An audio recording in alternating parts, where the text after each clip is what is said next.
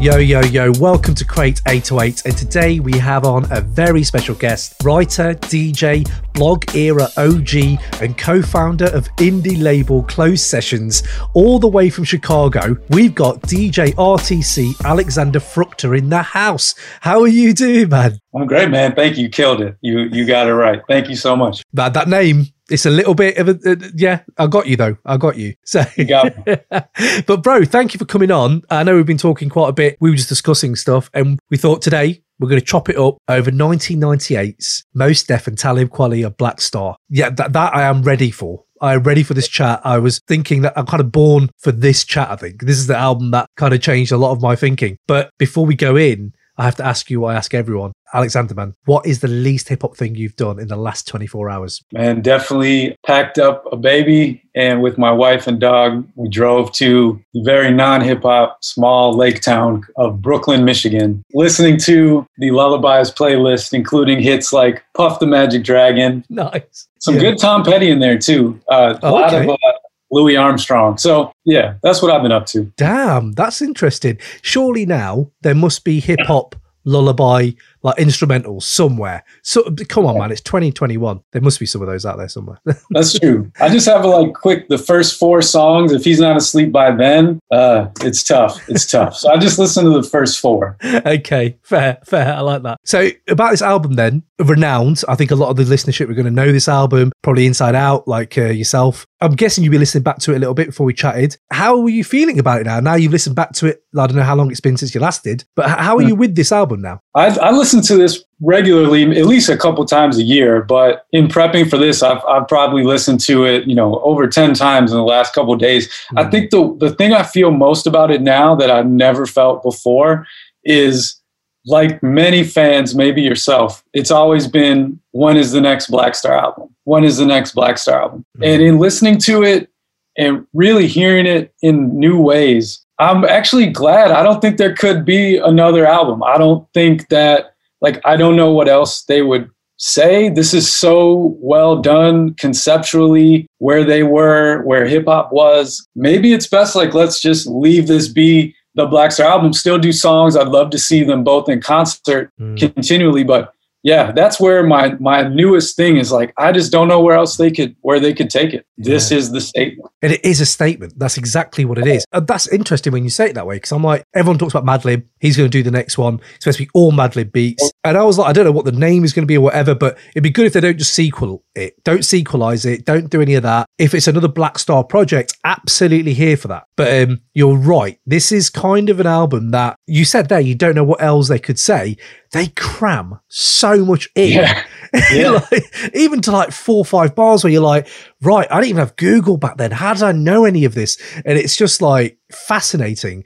To give that bit of context then for this album generally, but also tie it in for yourself, which is where were you when this album, you found this album, or the artists, did you hear them before, earlier? Where were you at with it before?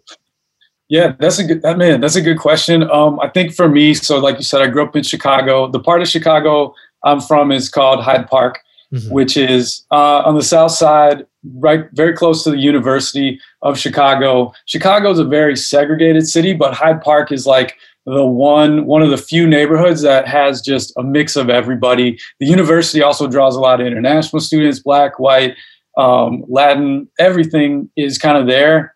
And there were people that moved from New York that would say it reminded them of New York the most out of all the Chicago neighborhoods. So growing up there, I remember listening to this album and similar ones looking outside the window, my parents' apartment window. And this album, the sounds, it just sounded like what outside looked like. It just reminded me of my neighborhood. And I found it at a time, I think I was 15 or 16 when this came out. So just starting to really form my own identity, music, starting to understand things, seeing hip hop all around. Common is from this area. A lot of Chicago hip hop happened around where I grew up. So I was just seeing it this makes more sense than necessarily what I was seeing on MTV. And that's kind of how I came to find it. And there was a key moment. There was a record store called Dr. Wax that I started going to just almost every day after school. I'll just walk over there a couple blocks from my apartment. And I went there. My brother's 8 years older than me. So he's like, I probably was 14. He was, I guess, 22 back from college. Yeah. And they would have bootlegs. And they had this is going to sound odd, but they had this Oasis bootleg. Right. And at that time, I loved the band Oasis. It was called the B-Side Experience. Mm-hmm. And it was like $30. And I was like, man, can you just buy this for me? Because I'm in 8th grade. I don't have any money. Yeah. And he's like, all right, cool. But you're going to have to trade me CDs. And then this is, I don't know if they had in England, Columbia House, where you could order like 10 CDs for a penny type thing. I've heard a lot of people talk about this scam where it's just basically you're just getting tons and tons of records for nothing. I'd order 15 CDs for a penny. They'd send a bill to my mom. She would call them like, how would you let a 12-year-old like sign up for this and get like not have to pay? I did that several times. Yeah. And one of the CDs I got, this is a long story, but one of the CDs I got earlier was Ill Communication. When we got back from the record store, my brother wanted Ill Communication in a trade for this Oasis bootleg. Right. And I'm like very, like I said, just coming into my own. And I'm like, let me listen to this Beastie Boys CD one more time. And I put it on, and then it was older now. I got it even younger because of Sabotage. And I heard it again. I'm like, oh, the light bulb went off. And then I heard Get It Together with Q-Tip. And then I went deep into Tribe Called Quest. And then Tribe Called Quest had on the Love Movement, one of the last songs, like features Talib, Kweli, Mos Def, I think, is on there. Wordsworth is on there. And then Lyricist Lounge. And I just got, boom, this is what I want, not just what's on the radio. In a larger context, they came out, and I think a big part of the album is them being the counterpoint to what Bad Boy and Diddy was doing. That's explicitly said on the project. But that's where I was in my life, just starting high school, really, and like, man, it was just, now it really helped take rap or hip hop from something I saw on TV to being like, oh, I've been seeing all these things happening around me. Yeah. And now here's the representation of it on MTV, on bigger stages where it's like not just at my record store, not just over here. Like there were many rappers and artists, bands that were on TV, and you thought, damn, they're famous, they're rich. Like I could not get that. And I think with Black Star, the way they were doing it, it just showed the way they were dressed, all the shit they were doing. It was like, oh, my friends and I can do this. Like it wasn't this far off thing. It's like, all right, we can participate in it, and I can get deeper into it as we go. I'm sorry, I rambled on there, but that's where I was when I found the project. And then last thing I'll say, just the political, social things they're talking about. Again, I could see those in just happening in real life, but I didn't know the words or the terms. And I think that this definitely, then when I get to high school and then listen to this a lot in college, it's just like, oh yeah. And then seeing what I'm seeing, it's just like, yeah, this makes sense. So that's where I was when I kind of discovered Black Star, and then the whole larger raucous and underground hip hop and everything. It was my jump into all of it. Yeah, that's interesting. Just to track back a little bit then, because I do want to go into the album, but you were saying there you were trading with your brother's CDs, yeah? So what was the hardest trade where you were like, I don't want to let this go? Do you remember one where you were like, I don't want to let this go, but what did you get in return? I'm just fascinated by that. Yeah.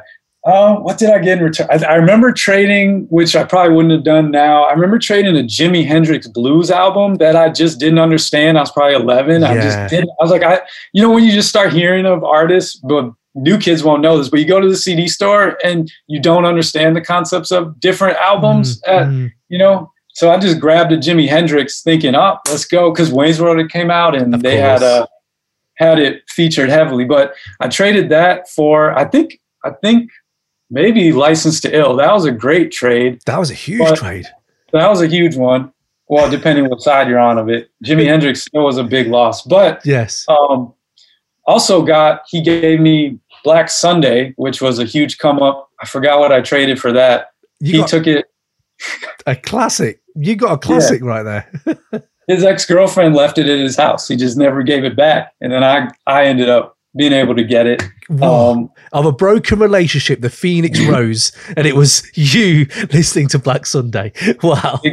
Big come up. And but that like last trade for that Oasis, he wanted Ill Communication, and that's where I was like I said, the light bulb went off. I think it came out, that song came out, the album came out when I was in like 6th grade, and everyone loved Sabotage. Yeah. And again, I didn't fully understand, but by 7th and 8th, even a year, you grow so much just from like 11 to 12 or 12 to 13. Yeah. So when I listened to it again, like 13 is like, oh, now I fucking get it. Yeah. Like this is what I'm like talking about. Yeah. And I could not give it up. And I don't even know. I might have just taken that, and I kept the Oasis CD too. I love that album. So I don't know. I might have gotten away with no trade. Yeah, it's a great history, man. That's a great history. I love that. I love those little things that, kind of impact your just history, like getting into music, because that means a lot, right? So that path was beautiful, man. Brilliant. Yo, welcome to the Crate 808 podcast Patreon. My name's Camby Thandy, and this show is all about 90s hip-hop, be it interviews with icons like DJ Premier, DJ Muggs, Prince Paul, Black Thought, or who had the best 3-album run of 90s rap, or just rediscovering some of the classic cuts that came out in that generation. We've got you. This is a show for all the rap nerds, all the nostalgia heads, just to go back and enjoy that amazing moment in music. So with your support on Patreon, we hope to make more live, engaging hip-hop content for you guys, where you can join me and the Crate 808 squad on some live hangouts. We're going to go into some wide-ranging episodes, delving into the work of the Wu-Tang Clan, MF Doom and Jay Dilla. So get it locked if you want that new granular look at hip-hop. So go to our payment tiers on Patreon. We've got a different few selections on there for you, and you can get up to 2 new episodes a month, as well as joining us, just to nerd out over old rap, new rap, whatever rap you want. So big up yourselves. If you choose to support us, thank you so much. I will give you a personalised shout out on the show, and we shall catch you in one of these live rooms, and let's get this community going. So spread the word. Much love for your time, and peace out. Boom. And then I was just going to say, basically, first of all, I know that this is Black Star, Marcus Garvey, a lot of knowledge of self, knowledge of self, a lot of that ethos in this. But and I also know it's on a label like Raucous, which over here, I don't know if it was wrongfully stigmatized like that, but like it was a very white label. As in, like, and now there's this podcast here, and we're not black people talking about this this amazing like education. So I'm fascinated to know where Raucous stood for you in that kind of ethos, in that mentality, in your political standing at that young age. Where were they at for you? Yeah, no, definitely. I mean, you hit so many things. I do think like this is an album that I would almost say, if you're a white hip hop fan, or maybe, not a black person listening to hip hop, this almost would be a required listening of an album, just because of everything they're talking about. And like I said, that's what was so fascinating to me. And I think what drew me to the album is, like, they talk a lot. I don't know if either of them ascribe to the 5% Nation, but there's a lot of teachings in there dropped throughout the project that I had, again, Hyde Park, I remember hearing about those and hearing them, but I didn't really understand what it was. So this album was a further education of how to be more of a global citizen for myself.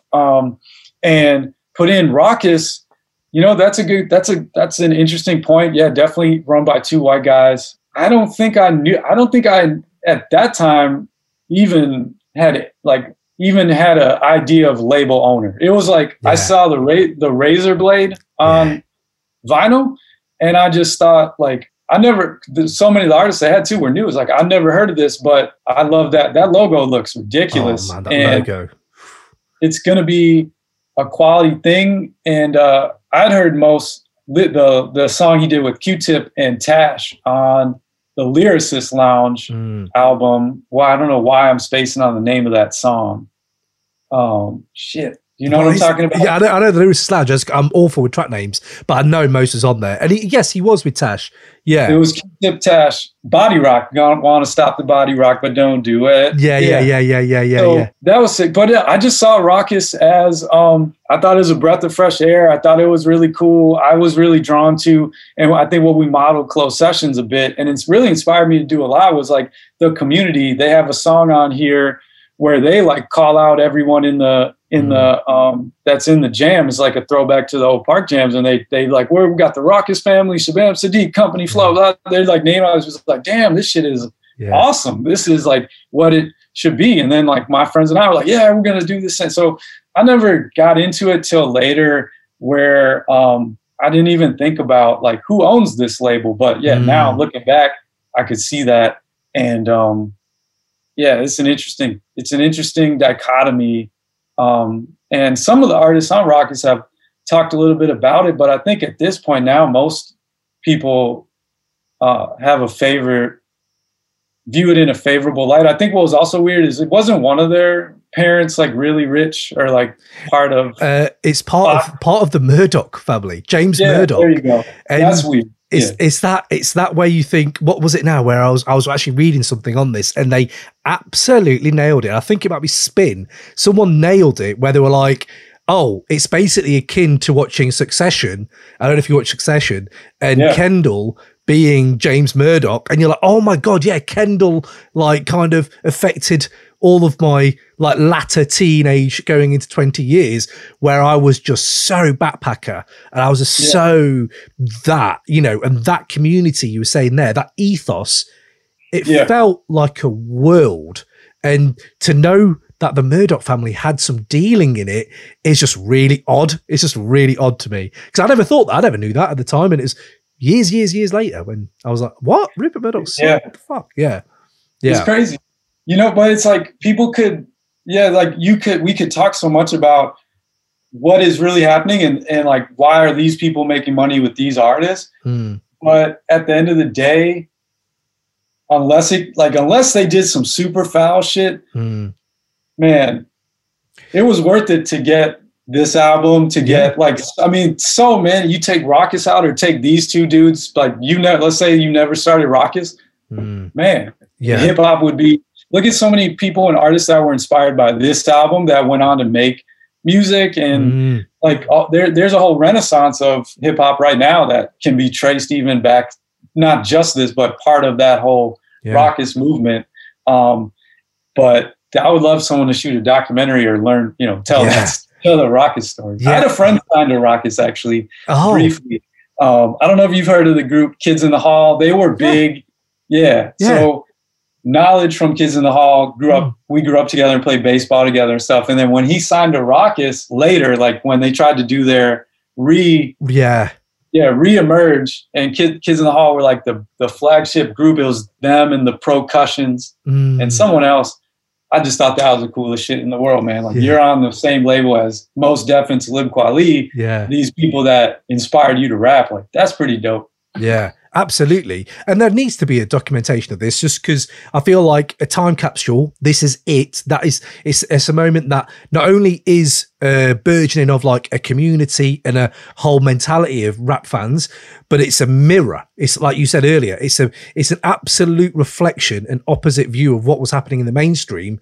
But then I do think there's as history goes on and we all get older and like things get solidified and polarized and crystallized into like binary things, I think it's very easy to say it was Shiny Suit and Backpacker because at the end of the day, there was West Coast scene was unreal. There was like DMX doing his own thing, Kool Keith's out doing his thing, Doom's not far away from this, Outkast are doing their thing, Gangstar are still around. At that time, absolutely, New York rap, shiny rap and raucous, definitely. But I think there was so much going on in the universe. I don't want it to get people twisted where they're like, oh, so just these two things. It was like, no, there was so much going on. But I think this label, just to cap off my point, you were saying there, like how influential it was. What I found really interesting is the artists I loved, Pharaoh, Talib, Mos, my love affair with Mos came from this. And I was like, they may not have hit A-list celebrity status, but they definitely weren't underground. So they almost lifted this underground scene to when you're seeing him on the Chappelle Show. And that's like that was a moment. Yeah, that's a hit show. And now they're doing a podcast together, and you're like, this isn't just underground. They lifted beyond that into, like, now you see Talib doing what he's doing, and Most doing what he's doing, and it's crazy. But no, absolutely. Look at you, like, they have a saying, I like that we use this saying at our label, rising tide lifts all boats. And they came in and lifted so many other boats. Even if you fast forward now, like, look at Run the Jewels and LP, you mentioned all these other things. And, you know, I think almost you could trace back like how Kanye West beat 50 Cent, and that set a whole trajectory. I just think still without Raucus, who the rumor is they passed on Kanye, he really wanted to be on Raucus, and they fucked that up. But I just think you can't, like, you remove this, and who knows if you have these other things. But that you hit on the head, man. It wasn't like they weren't totally underground, but it was they introduced or solidified or put the quotes on, this was the underground aesthetic. When underground really became a genre and not just standing for not known, it's like, at least for me, and I think, like, we're probably around the same. It's like, it's just for a generation. It's like, when you think of underground, it's kind of like this is the aesthetic. Or if someone to me says this is an underground rapper, I don't think, oh, this dude's not known. It could be the biggest artist, but it's like, this is the style I'm expecting to hear. And you says, well, there was so much going on. It is interesting that these dudes kind of came to, and then they rejected that, where they came to stand for the whole movement, and they kind of didn't want to be. They didn't want to. Later on, they didn't want to be pigeonholed, and rejected that title a little bit too. Absolutely. Yo, what up, y'all? This is DJ Premier, and you're checking out the Crate 808 podcast. Hey, yo, this your boy Farrell March, and right now, you are rocking live with the Crate 808 podcast. Yo, what's up? This is Dell, the funky Homo sapien, down with hieroglyphics, the funk pimp. Come on here for some good shit. Yes, you are rocking with the best. This is the one and only Just Blaze. Right now, you're checking out the Crate 808 podcast. This is Open Mike Equal, and you are currently rocking with the Crate 808 podcast. Yo, peace and love to this homeboy Sandman, and you're rocking with the Crate 808 podcast. It's the place to be. So good for you. Hey, what's happening? This is Trevor Nelson, your R&B ambassador, talking all things R&B and hip-hop on the Crate 808 podcast. Hey, yo, check it out. This is the rapper Big Pooh, and I need you, and you to make sure you check out this week's episode of the Crate 808 podcast. Tell everybody the rapper says so. I found a quote, by the way, that absolutely summed up this kind of middle ground from, like, taking a whole scene, not being underground, but trying to lift it, like you said. And it was Stereo Gum, and someone on there, I think it was Tom Bryan, I can't remember who it was, someone had written it, and he just brilliantly compares it to Sub Pop. And no one's ever done that for me. And I was like, oh, yes, of course. Sub Pop took a scene of independent artists, lifted them, and then obviously Nirvana happened. But it's like, it's interesting that, you know, this could be seen like that a little bit as well. But yeah, so basically I need to dive into the album with you though, right? So we have most rewindable moments. So I just wanted to hear from you, if you're listening back, has there been a moment, like a little snippet or a song or a line or anything like that still hits home? Yeah, man. I mean, there are just so many. Like when you first sent me this list, I filled it out like real fast, thinking like, yep, this is the thing. And then as I kept listening, it's like, wait, but if I had to narrow it down to one, and there are a lot, I think the song Thieves in the Night is one that you have to keep rewinding because of such slick wordplay, the way they bring in the Toni Morrison poem. And when they get going back and forth, and then Mos Def's verse, you just gotta, like, that's like a classic verse too, in his phrasing, the way he uses rhyme, like that's just what we would come to know as when he's in the zone. Like that is the shit that he's doing. Talking about like the clever Jedi mind trick, and that they've been running. You know, like he's talking about the Screaming Brand New. They just sanitized the old shit. Like he was just went off.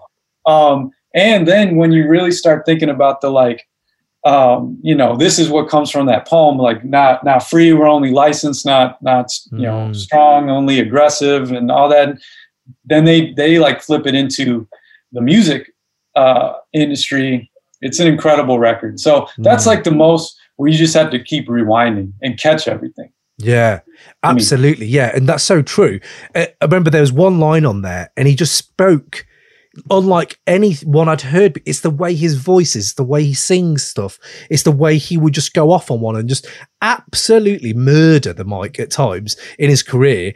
And there's one bit where he talks about, he finds it distressing. There's never no in between. Yeah.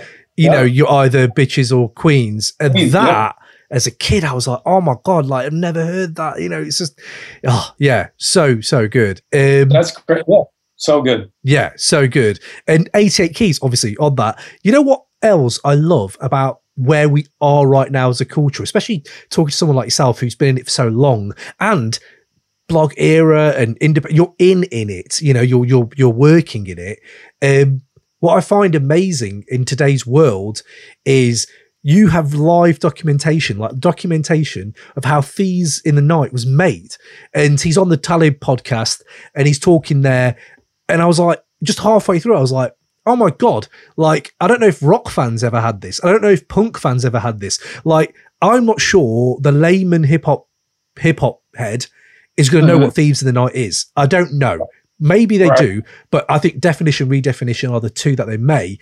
But I was like, isn't it beautiful, man, that I get to listen to how Thieves in the Night was made? And it's not even like, it's an album cut that you and me will know, but I'm not sure if like my friends would cite it. Yeah, I just had to say, like, it's just a beautiful time to live when you can see that now, man. It's just beautiful, man. Hey guys, this is Jerobi from A Tribe Called Quest. You're listening to the Crate 808 podcast. Yo, what's up, man? It's your man Elzai, and you're rocking with the Crate 808 podcast. You know what I'm saying? Where you can check out, you know, artists like me. Hey, it's Steve Rifkin from Loud Records. You're rocking with the Crate 808 podcast. Spread the word. These guys are dope. The questions they ask and the interview is amazing. Enjoy yourself. Be safe and be healthy. 1 2 1 2. You know what it is. This your man SKYZOO Skyzoo, live out the borough, and this is the Crate 808 podcast. Make sure you subscribe, rate, review, and most importantly, share that love and put your peoples on. Peace and light. This is Cyrock, rocking with Crate 808 podcast, and you want to check out everything hip hop on crate808.com. Yo, this is Juggernaut, Nottingham City, NG area. You're rocking with the Crate 808 podcast. Make sure you keep it locked in. There's so many gems drop. Crate808.com. Hey, yo, this is the one and only R.A., the Rugged Man, and I'm rocking with the Crate 808 podcast with my man Cam. Yeah. But yeah, absolutely. Thieves of the Night. Where do you stand on? Okay, I was going to ask this later, but I'm going to ask it now because you talked about how good Mos is.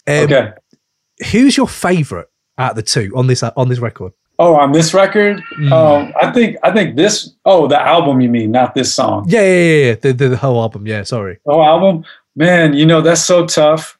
I'm sorry.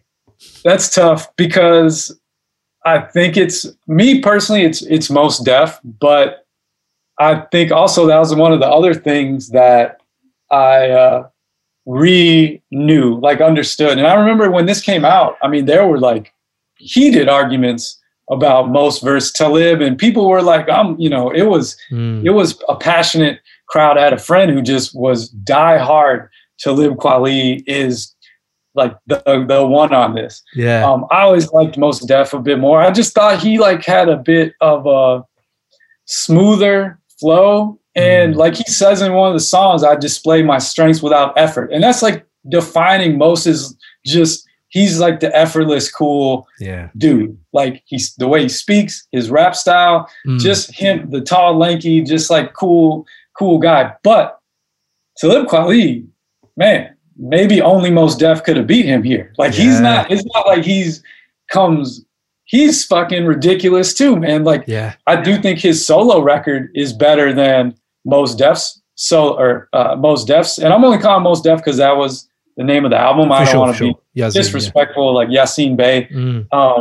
But man, Knowledge of Self was a great song. Talib Kweli has a lot of bars. He said in one of the records, at what point, I think it's knowledge itself, at what point do you start to realize that life without knowledge is death in disguise? When I was teaching, I taught 5th grade in Chicago public schools, and that was one of the like phrases of our classroom, like knowledge, life without knowledge is death in disguise.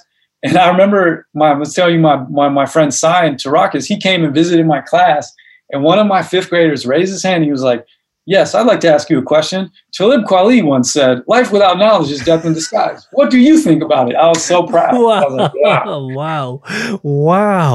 wow. That is beautiful. You're spreading the word, my friend. The kids know. That kid's going to take it, into his life. That's amazing. Yeah, I'm kind of lost for words for that. That's amazing. But yeah, that's what I mean. And I think that is the only track where he's on his own, right? Knowledge Yourself, and I think most might be on a little bit. But yeah, no, that again, it's really interesting how they split this up. It's such a breeze of an album to listen to. My rewindable moment, though, I was struggling in my head, but again, it's so much bias goes into this because, again, when I'd heard this, I fell in love with Mos, and then Mos was in my top 3 for about 10 years, probably. And I would argue furiously about True Magic. I love True Magic. Like that one? People hate it. And I'm like, how can you Fake Bonanza and all that? Anyway, either way. I think, we won't spend time on this, but I think people hate it. Me personally, I don't like it because of how it came out. Like just one day it was here. I bought that at the record store. It's just in a clear plastic. Yeah. Like, it was just clear. Yeah. But sorry, go ahead, man. No. You picked Mos as well. When you ask me who shined better, then you can tell me your rewindable moment. Are you going with Mos as well? I think Mos, because it took me a minute. I knew Talib was furious on it, but what the thing I couldn't figure is why he was trying to fit so many words into a line that didn't need that. And I was like, what are you doing that for? And after a while, you realize there's a kind of skill to it all. And like you said, I'm more Black on Both Sides more than Talib's solo. So I'm that end. But I think it just became this thing with Mos where he was like an artist more than Talib for me. An artist, as in like acting, doing all that. Whereas Talib's the activist. And it was like the artist and the activist. Right. Yeah, and that way they worked was beautiful because there's that bluntness of like Talib just going to chop your head off, and there's that suaveness, that charisma to just beautiful to see them both together like that, man. Absolutely. But my rewindable moment I was going to say was I was struggling and thinking, I'm trying to think of my favorite transitions in hip hop records, and definition to redefinition. Even though it's supposed to be one track, I get it. It's supposed to be one big track, but that transition, bro. Yep. Every time. It's nuts. That's nuts. That's what's like the genius of the whole album. That's why I said like what would a Black Star 2, which I forgot, they'd been announcing it so long I forgot there's a Mad Lib thing. So I don't want anyone to misconstrue. I want to hear that. We'll buy it as soon as it comes out, like I'm ready. But if it never came out, man, we have this. What else are they going to be able to execute? That was ridiculous. They do this definition, a song about that's the whole thing to unpack. And then they show the other, it's more hip hop. Like we're here, the hip hop purists, we're on the rooftop with the Zulu Gestapo. And the chorus though, upbeat, but very dark. It talks about like Tupac and Biggie being killed and hip hop dangerous. And then the hold your head while the beat drops, boom. Very dark beat. And the first line, redefinition, turning your play into a tragedy. They just took the whole song and just like threw it in the dumpster. Boom. Now we're talking about this other shit. Crazy, man. You killed it. Crazy. Yeah. The way you just said that, I've got goosebumps right now, bro. I need to put this on right now. Do you know what I mean? Because it wasn't just the element of, look how many layers they are. What you just said, that first line, play to a tragedy, darker beat, bang. But then on top of it, it's when it's live. I don't know if you've ever seen them do it live or just seen that video that goes around every now and again. You see doing the redefinition, and I think it's respiration and other stuff on there.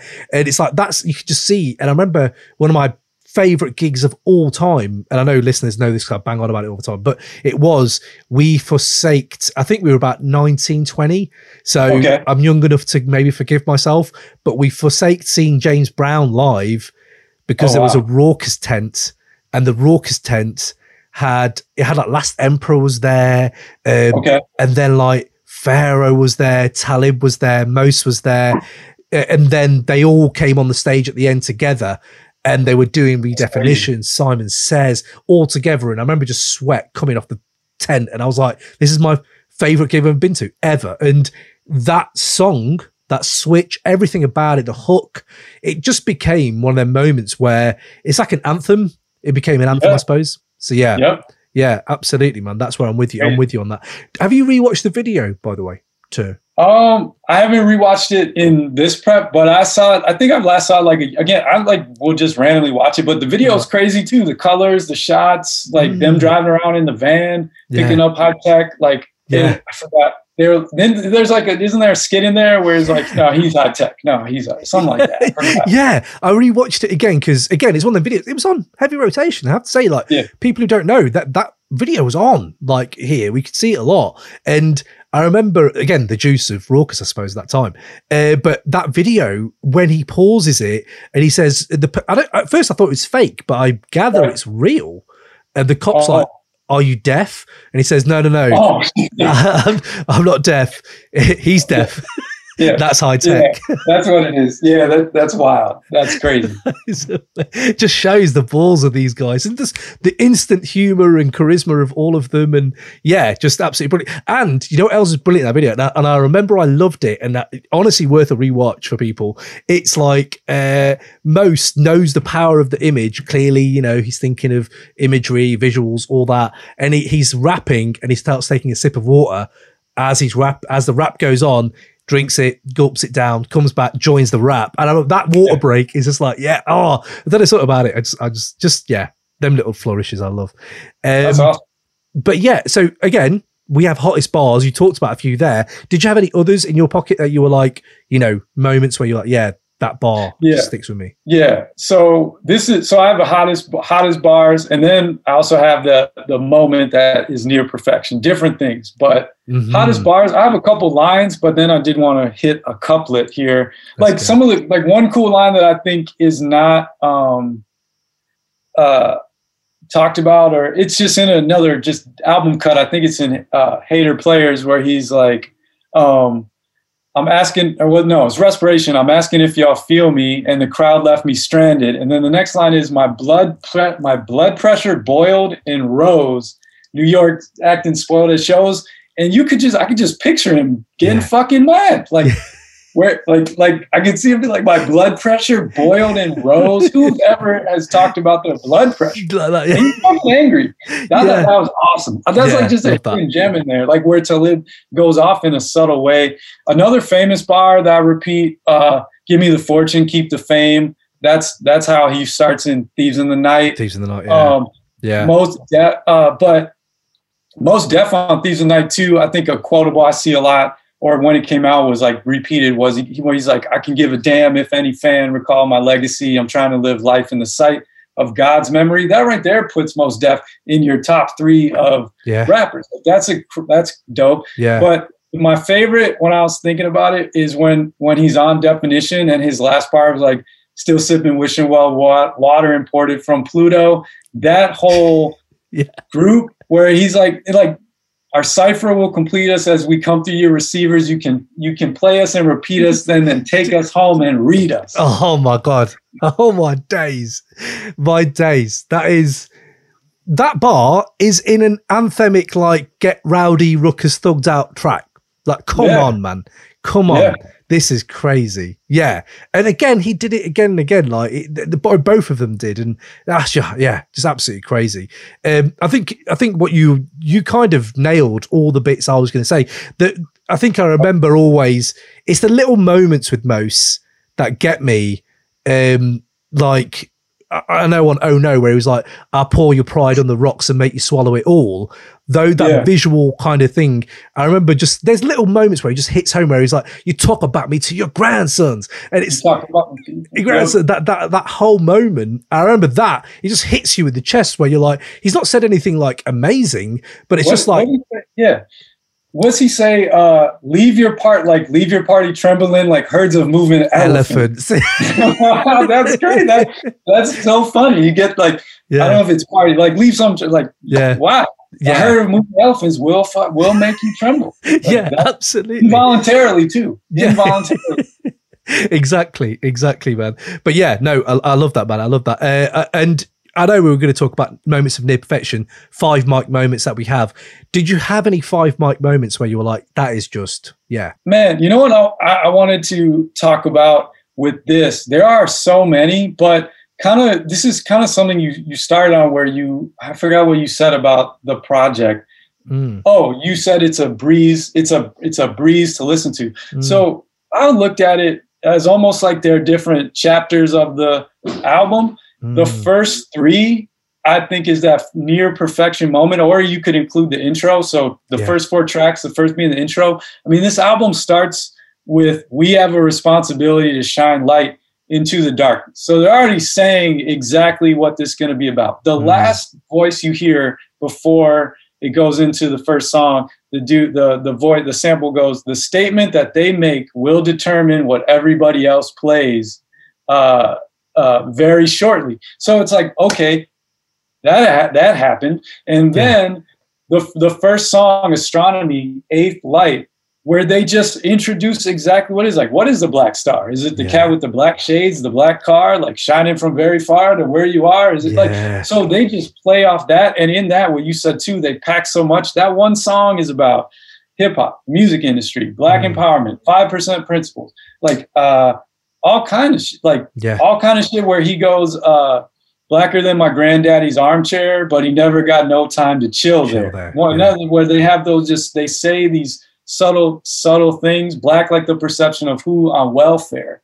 Those kind of things are crazy. And I think that then going into definition and then into redefinition, close that whole exactly who they are, what they're about to do, what they stand for. And that's like a flawless introduction to, you might know Mos Def, you might know Talib Kweli, you might know Raucus, you might hate or be not hate, but be like dissatisfied with what has turned into, because the corporatization of music was happening at that time, not just in hip hop, but like all these major labels are buying up the smaller ones. And you have like NSYNC, the Spice Girls, not equating that with Bad Boy, but you did have, I think, Making the Band. Like it was all definitely, now we're aware that there is commercial music made for that specifics. And these dudes are like, we're not doing that. This is what we're going to do. This is what we're about. And that's a huge, the intro and the first 3 songs, flawless, in my opinion. I don't think you could ask for, especially in an album where it's like, they are black. Like this is something special. Could be a one of one. Great introduction to exactly what is about to go down. Yeah, absolutely. And then they take you on that trip, which is very nostalgic. I know they have like BDP like references and riffs and whatever, but then they have like B-boys in the park and all that stuff. And it becomes quite joyous. It's quite joyous. And in my head, I was always like, I love Respiration so much that I always wanted it higher. But now listening back to it, I can see exactly why they put it lower in the sequencing. That for me, that whole track, the video, everything about that, I remember that elevating itself into like a 5 mic moment for me, a perfect time for me, because I just watched, I don't know if you watched La Haine, like in France, this French film, black and white. The video reminded me of La Haine. They had like, they looked fucking cool. Like they looked cold in that video, but cool. And it's like the Respiration video. That was one of the moments where I was like, this was my and I think, to be fair, you said there about iconography with Raucus. That razor was like an icon. It's like woo. People get tattooed. I have more Raucus t-shirts than any other company. I have so many Raucus t-shirts. It's because you wanted and yearned to be part of the club and kind of brand yourself with it. And Respiration, as an extension of that, I almost like used to hold it up like a flag. Like if, people are arguing, I'd just be like, well, no, Respiration. Like listen to what Mos Def, Talib Kweli and Common are saying on there. And I can't even, for this podcast, break it down, but my 5 up moment, hottest bars, whatever you want to call it, is that you're not going to fuck with Mos on them first few bars, where he's like, the new moon rode high, the crown of the metropolis, shine like who on top of this, and then everyone arguing and bustling. Yeah. That I'd never heard that. That is a poetry, like you're elevating yourself into like a form of art that maybe I hadn't considered hip hop in. And I think that was a moment where I was like, no, these guys are artists, man. Like, and maybe everyone's been artists, but at that time that really hit home for me. So yeah, that was that was like perfect rap. Do you know what I mean? That's crazy. Yeah. I was going to say Respiration first too, but that was when I like re-listened. It's like, I think Respiration is just, everyone loves that song. So I want to talk about something different, but if I did talk about Restoration, which I'm really glad you did, because that needs the props. Yeah. Common, there's one line that Common says where he's like, I asked my guy how traveling the world sounds. I find it hard to imagine he hadn't been past downtown. And that line struck with me. I remember when I was teaching 5th grade, I taught in this neighborhood, Inglewood, which is just west of Hyde Park. And I took my students, they were 5th graders. I took them on a field trip to DePaul University, which is it's a college on the north side of Chicago.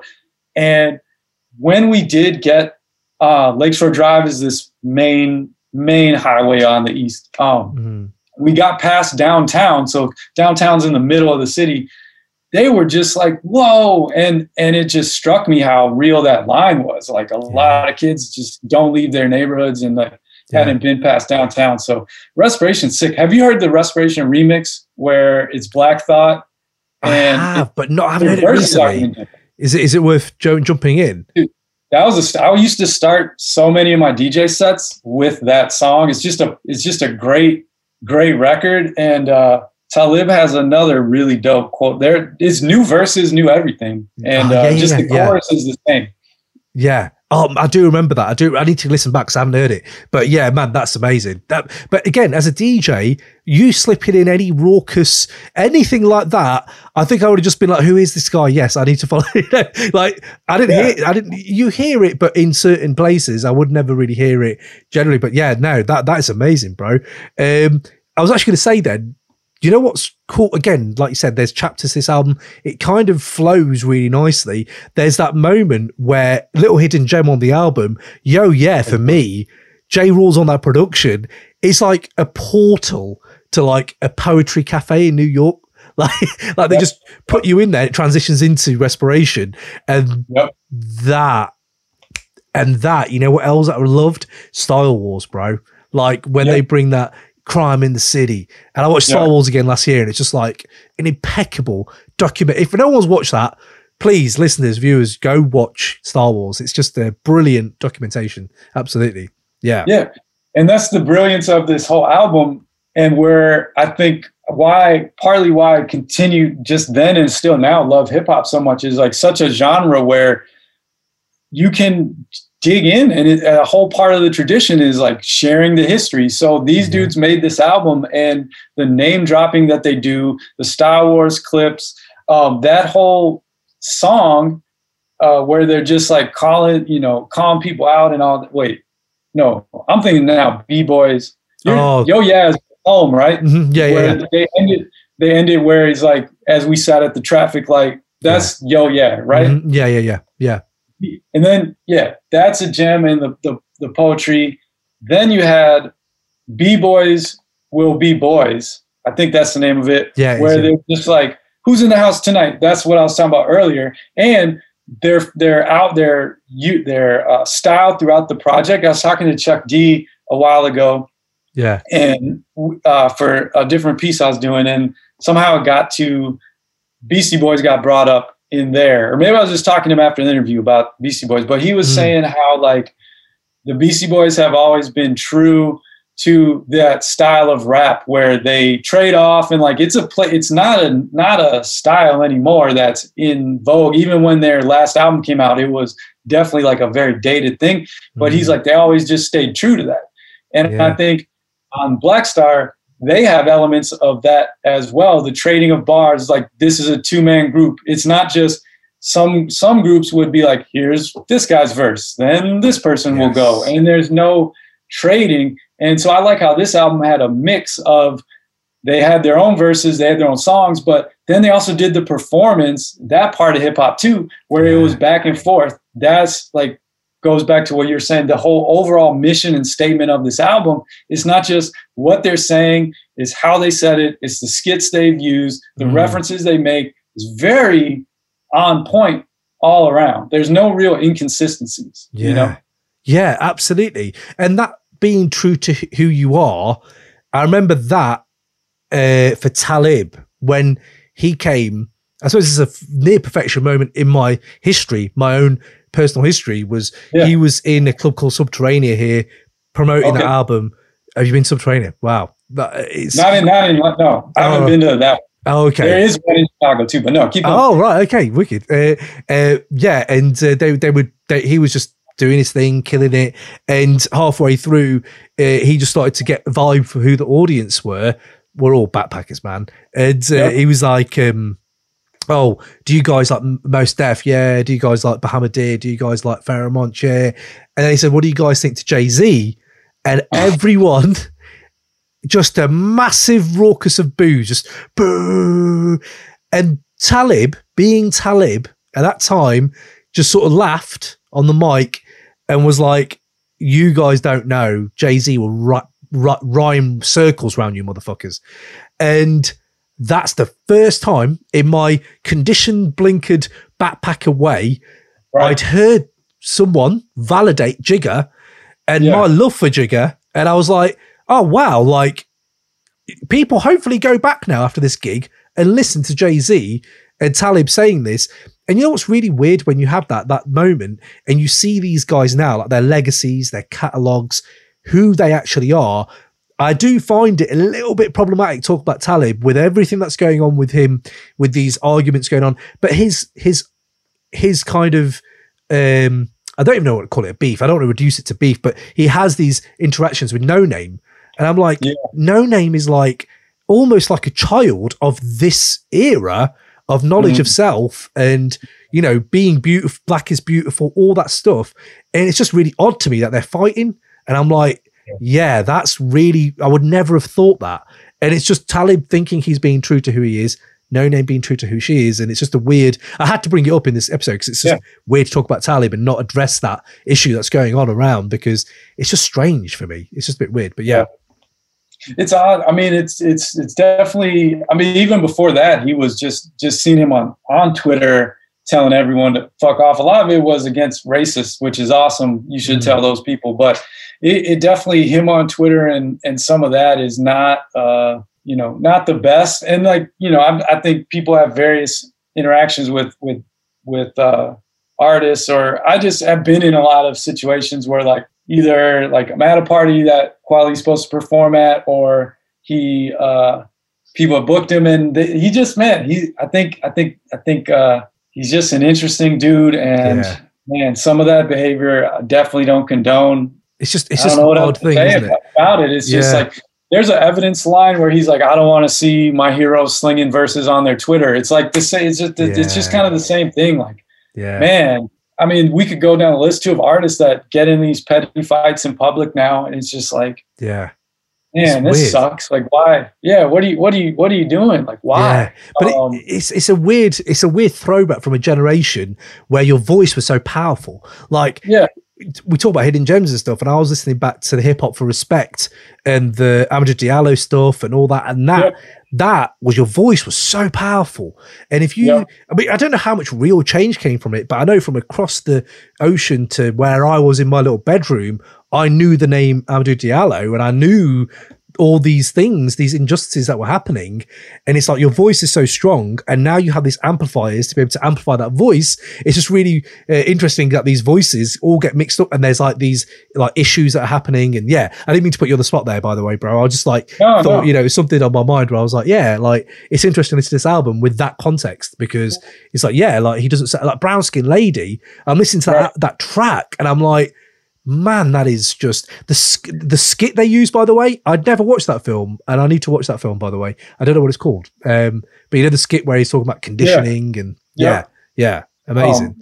Around this time, like I was in a lot of like activists. I was in this thing called Hip Hop Congress, which was a thing across the country, little chapters, but like it was all about activism, and there was a lot of hip hop activism going on in different conventions I'll go to, and there was a big thing in Chicago, and I was in a lot of those spaces, and like you're right, man. Talib Kweli was definitely what a lot of those people were listening to, but then he would also show up and be there as well. I don't think that he just talked about it, but it's just like weird. Yeah, it's weird to see this play out, and even before where he's like bullied this girl, got bumped off Twitter. But it's also odd to see he just put out a book. He has his own podcast that's co-hosted with a woman. Like, I don't know what to make of any of that. I think that this woman he's beefing with is definitely, that's been taken way too far. He should have chilled out on that. Like, why even do that? She hit some kind of nerve. We have some of the categories though, and we've talked about the album, how amazing it is. I did have like name the skips. And I was wondering if there were any tracks now that you do actually just skip when you're listening to it.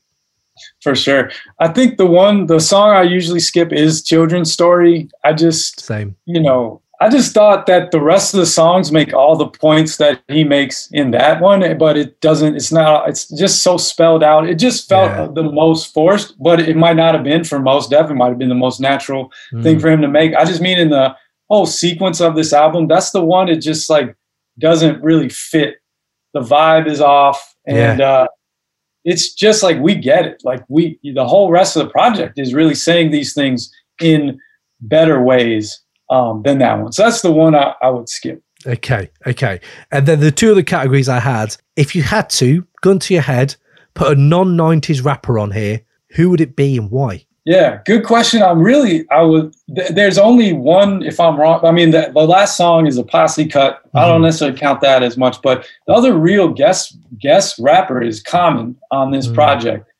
So it's hard to pick one. Some I came up with that I think, I guess I would love to hear Kanye on this album, simply because he, like, the direct descendant, and so much of when Kanye came out was like him fucking with the Raucous dudes. Yeah, like he has whether you call him Kweli or Kweli, I put him on tracks with Freeway. Yeah, like no, I put him on tracks with Jay-Z. I don't know what he said. I'm fucking that lyric up. But he then had Most Def and Freeway on a song, and I think he just loved these dudes so much.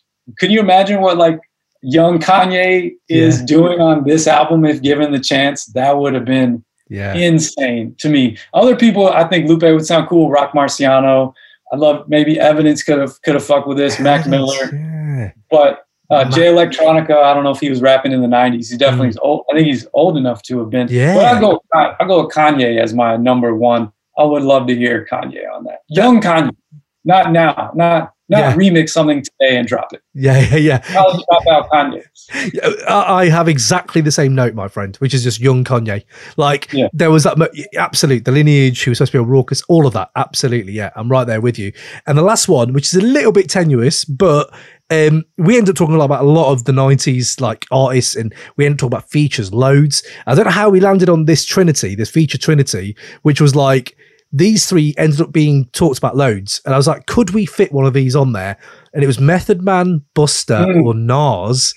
And I was wondering if you had one, and on what track? Oh, Busta. Who'd you say? Busta, Nas, or Method who was the Man? first? Method Man. His features were unreal on them Woo projects. I think Busta Rhymes might be the most natural, just from how close he was in proximity to all this. But I probably would go with Nas. I don't know how anyone, like, hearing Nas on these songs. Yeah. Like, could you imagine Nas had a Respiration verse? That's exactly what I have. We are one. We are one. Yeah. That's exactly it. They talk about the city. They're talking about everything Nas would nail on that. Yeah. Oh, absolutely brilliant. Man, thank you, man. Thank you for basically... Go on. Oh, go ahead. No, go. I wanted to hit one last thing. I didn't get to see...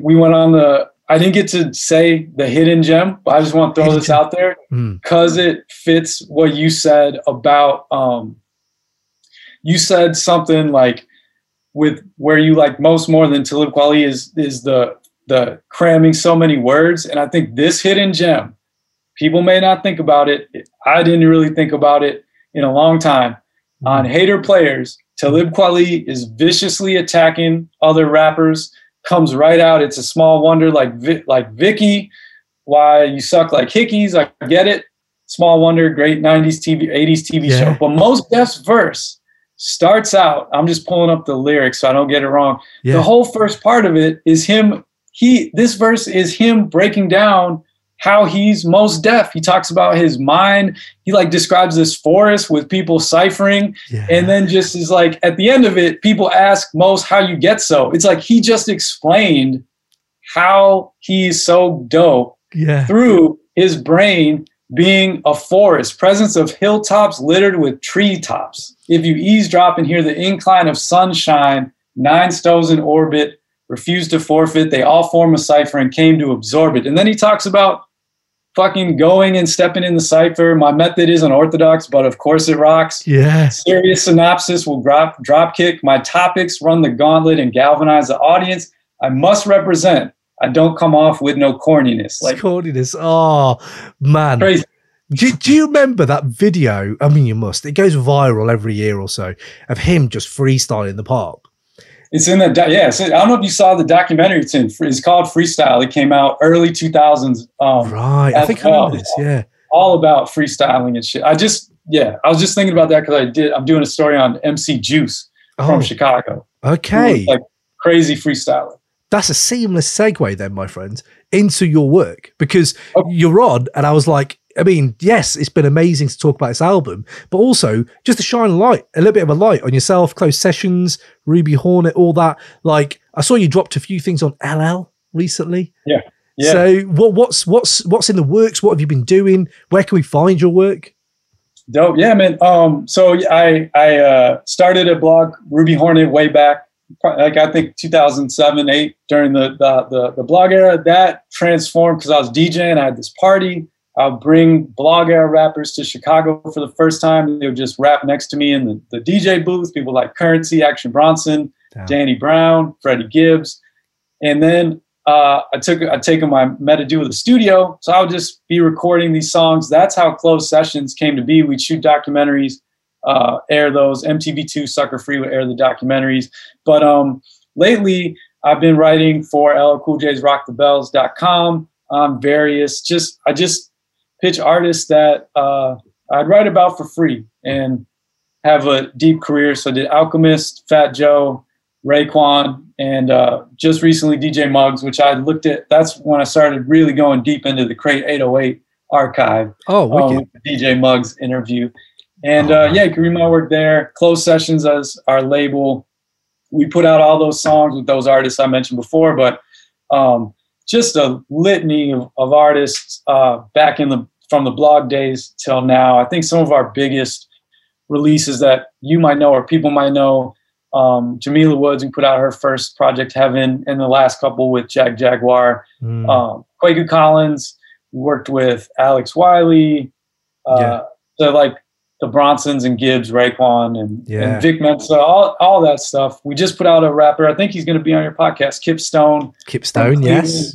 And this duo, Mother Nature. So, man, really excited. That was a very bad introduction of myself. Closed Sessions at Closed Sessions. DJ_RTC on my own Twitter. But yeah. There we go, man. Kip Stone, by the way, that guy is the truth. I actually enjoyed his first project, or last project came out, and that's why I was like, oh, and this is all just aligned nicely, because then yourself, you were like part of it. It's interesting. So yeah, I'm loving everything you guys are doing. And I think documentation of the culture, obviously, in these little worlds that I may never be able to visit, but we had Fake Shore Drive on and people like that. We've had people on where we're like, these little worlds that live outside of where we are in the UK. Yeah, it's just a great thing to see that people like yourself are out there and just carrying that flag, bro. So yeah, big up. Much props on that. That's awesome, man. Thank you. I'm just glad. I'm a fan of the podcast and was really looking forward to this, man. I'm just excited to be on here. I love your interview style. You're passionate. It's, you're really in it, man. So I appreciate and a fan and really respect what you do. And had a blast talking about this album, which I could continue talking about for days. My wife will definitely not want to hear that. But thank you for giving me the outlet to vent on my love of the Black Star. Yeah, man. Oh, it's been beautiful. It's been a great thing. And again, doors are open, bro, for any other time you want to come on. It's been just, I've loved it, man. It's been great. And people go check out all of Alexander's work and check this album out. Before we go, though, I have to ask you, I ask everyone, what is the last great piece of music that you heard? Could be old, could be new. Can't really be Black Stars. We've talked about them, but... Okay. I was on the ride up here. I was telling you about my son's lullaby playlist, and the song Blowing in the Wind by Bob Dylan is on that playlist. And I think I dismissed that as a kid just because it was so ubiquitous. But listening to the words and the lyrics, it's an incredible song. I mean, the writing is so good. Like, it's so simple but profound, and you could listen to it and it could be like it was written today. A lot of the problems he's talking about are still going on. And I think that was just like really great. And also on this playlist is Imagine, which is another song that I never really dug deep into. Yeah. But that's incredible. And also same could be put out today and be an extremely relevant record. So I'll say those two, I guess. Okay, love that. A bit of Bob Dylan on the pod. I'm always here for that. I've got a Bob Dylan poster just there, actually. So yeah. I can't see it. The camera won't show it, but yeah, it's just there. But I was going to say, here's one then, before we go then. Is Black Sunday worth trading for a Bob Dylan record when you're 14 with your brother? Your brother's got Bob Dylan, you've got Black Sunday. Are you trading it? I was not trading that Black Sunday for anything, man. Right answer. That's in my story they just put out about Muggs, I talk about discovering Cypress Hill, and like I played that was the CDs in my backpack every day going to high school. My freshman year was like Temples of Boom into Black Sunday. I kind of discovered them backwards, but yeah, no, Black Sunday never would be. That's an untradeable piece right there. Do you like the first one as well? The self-titled? Oh yeah. Okay. That's groundbreaking production right there. That's where Muggs like, Jesus Christ. Do you know what? We may have stumbled onto something here. We do our best 3 album runs, and the Patreon's coming up this year. And I top of my list is Cypress Hill. And I was just waiting for a guest to come on where this fit in. Man, if you're around, that 3 album run needs to be talked about. So Let me know. Yeah. I think when I even first really saw you doing it the first time, I was tweeting at you guys like, how come no one is saying Cypress Hill? I think you did, actually. I think you did. That's an incredible. Yeah. Let me know when it is. I'm here to wave the 3 album Cypress Hill flag for sure. Yes, wicked. Love that. What a way to end it. But yeah, man, much love. All the love to Chicago, and yeah, just enjoy yourself, mate. And we'll catch you soon. Keep smashing it, bro. All right, man. Peace. Wicked. Take care. Peace.